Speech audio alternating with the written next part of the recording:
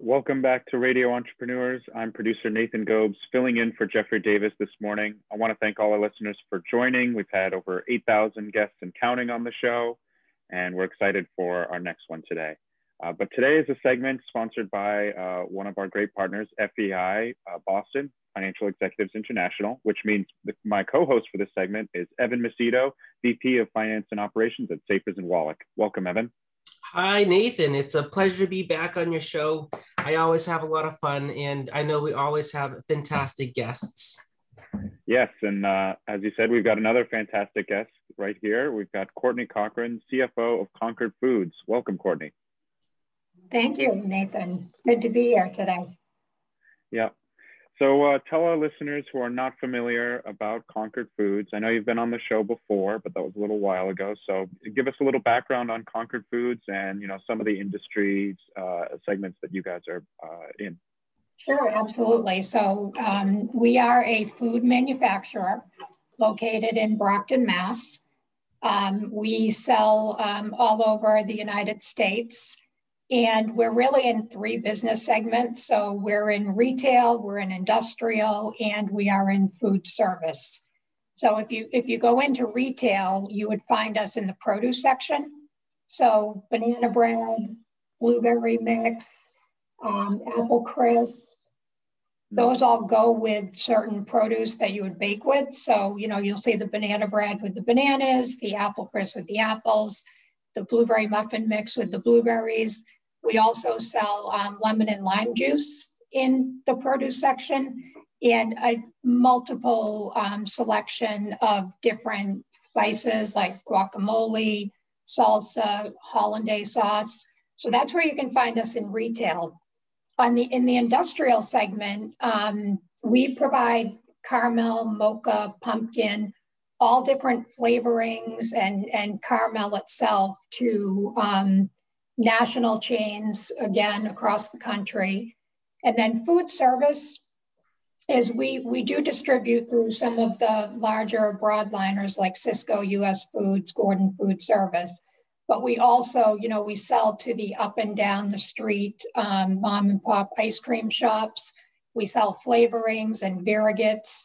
And then we also do breadings like clam fry mix for food service restaurants and hospitality. Well, that's fantastic. I know you guys work really hard, and I know my favorite is the banana bread. I'm a big fan of that. I've had it many times, and I always think of you now every time I open up a box of it to make it. I wanted to ask you, you started your role last year in the middle of the pandemic, actually at the beginning of the pandemic. That must have been beyond challenging, probably not what you were expecting. What was it like starting a new role as a CFO of a prominent company in this area? And, what challenges did you have to kind of overcome to help lead your organization throughout the year? So really, the biggest thing was getting up to speed as quickly as possible regarding the business, while at the same time managing through the unknown. So, it was an uncertain time, both globally and nationally. When I was coming up to speed on the business, there were so many things changing in the business at the same time. So our trends were changing.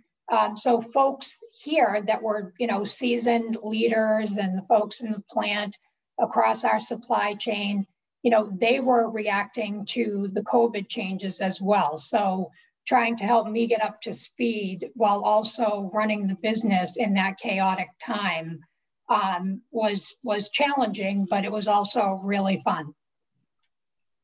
I bet.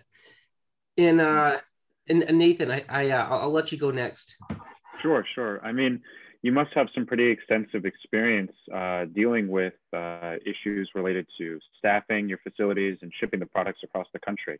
Was there anything special you had to do to make sure your team stayed motivated throughout this year and ensured that the products arrived at their destinations on time? Yeah, you know what? I would say the biggest thing was communication. It really was key.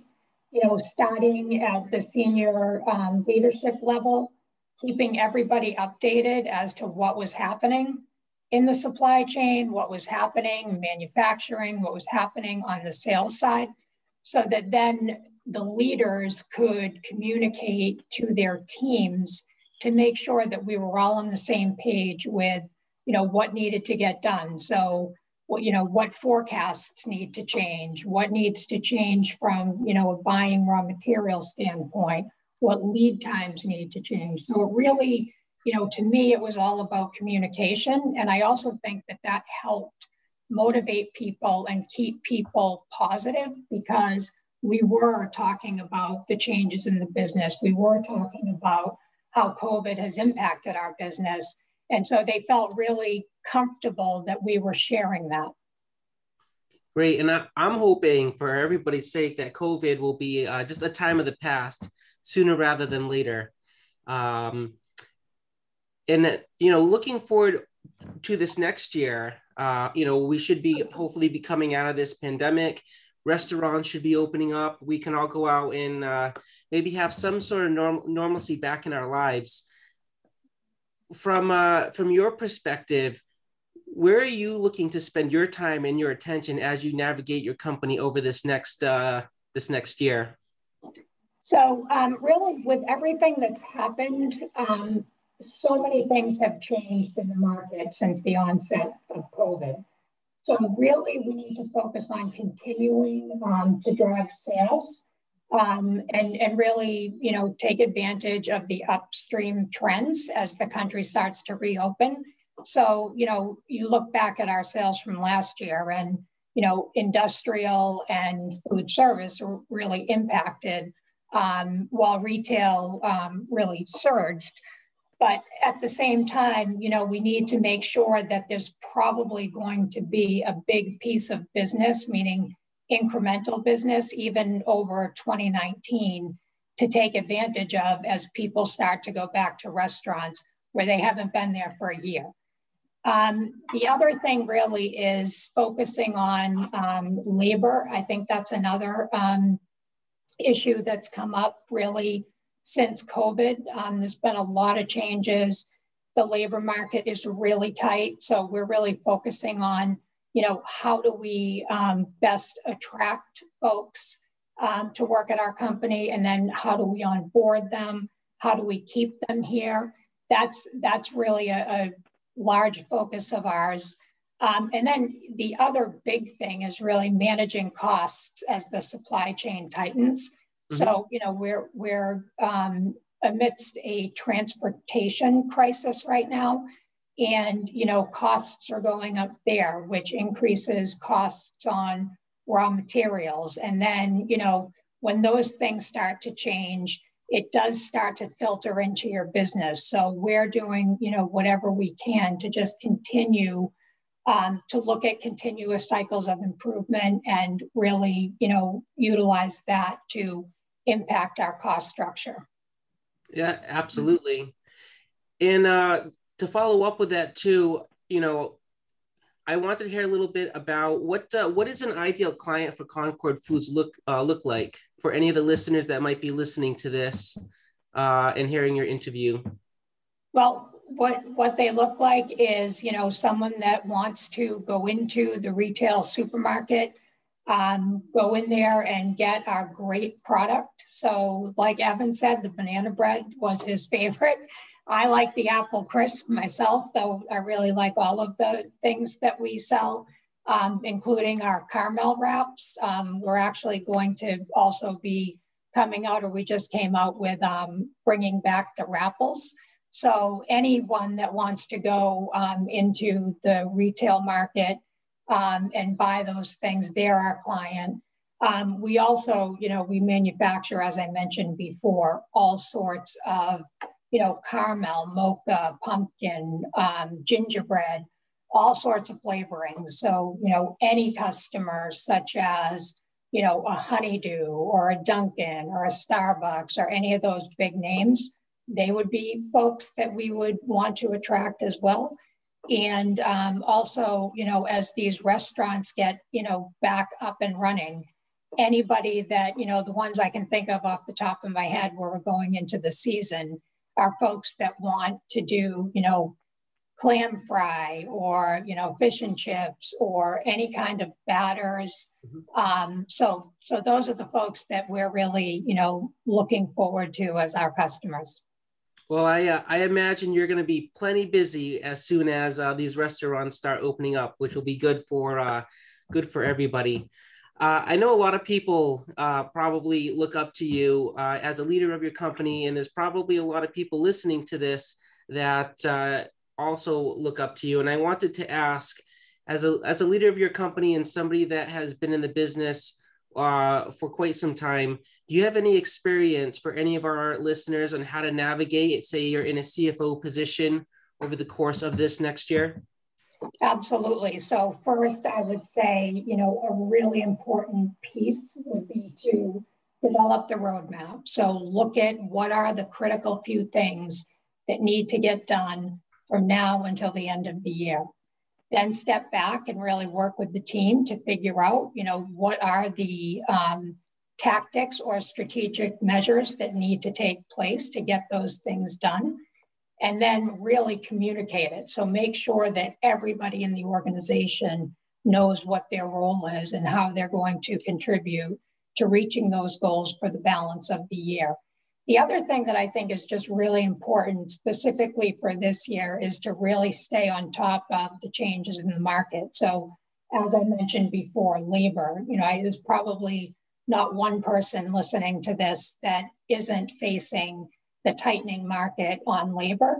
And so I would say just watch and see what other folks are doing.